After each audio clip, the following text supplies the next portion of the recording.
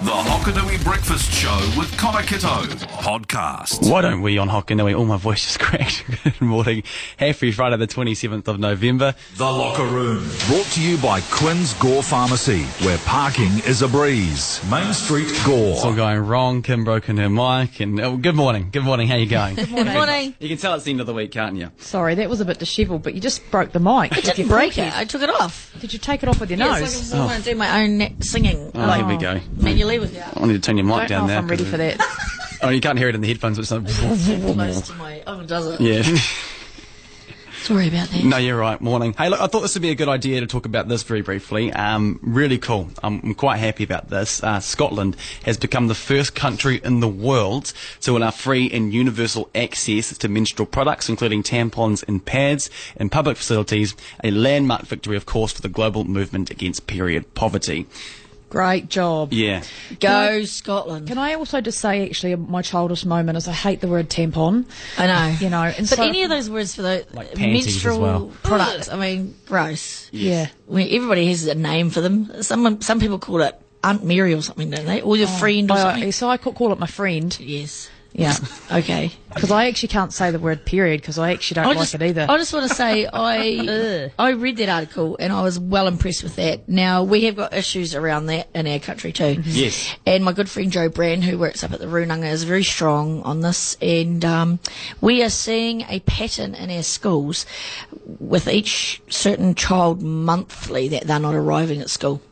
Whether they're not arriving at school their first day of their period or not, or that whole week. And it's one, they can't control it, it's embarrassing, and two, the products the parents or family cannot afford. And they are expensive. They are expensive. And you know, $6, $5 to $6.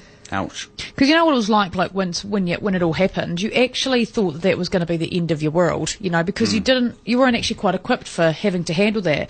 And needless to say, other than the obvious that happens whilst you have your friend, even just sort of your brain space is actually like girls that are in the middle of having their friend are actually non-functional human beings because one, they're stressed about it. Two, they think that everybody in the world knows that they have it there and then, and it affects them socially as well. It's a really difficult time for a young woman. And it's worse when you cannot afford to put those in you. Because when people are struggling to get their groceries and going to the Salvation Army to pick up their... So how are they going to manage? Yeah. So, I don't know. Scotland's incredible for doing that. I'm sure...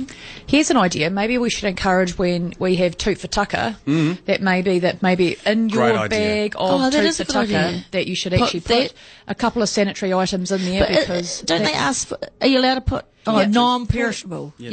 Personal items. Toiletries. So, yep, absolutely you can do Actually, that. maybe I'll do that. So maybe that's a better idea. So, like, and not saying that we all need to throw in tampons and pads in there, but like certainly, obviously, look, if you can afford it, just to buy them because they're about like.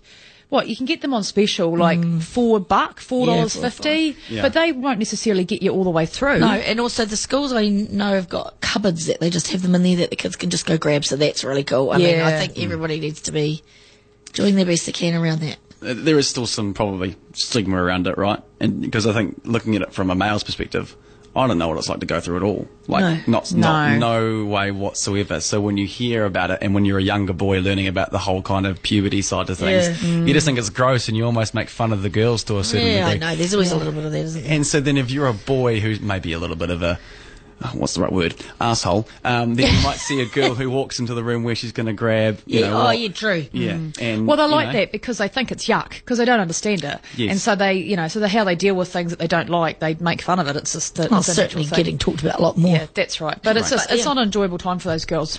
Go Scotland, that's incredible. Scotland. I'm impressed with that. Can I go with one of you guys to get the tampons for the Toot for Tucker? Because I don't want to get something wrong. I don't know. Genuinely. Well, you just grab a box of. Does it matter? tampons. Because Everybody uses all sorts of... It doesn't matter which one I grab? No. Oh, good. Okay. Go, that's good. Won't matter. Good.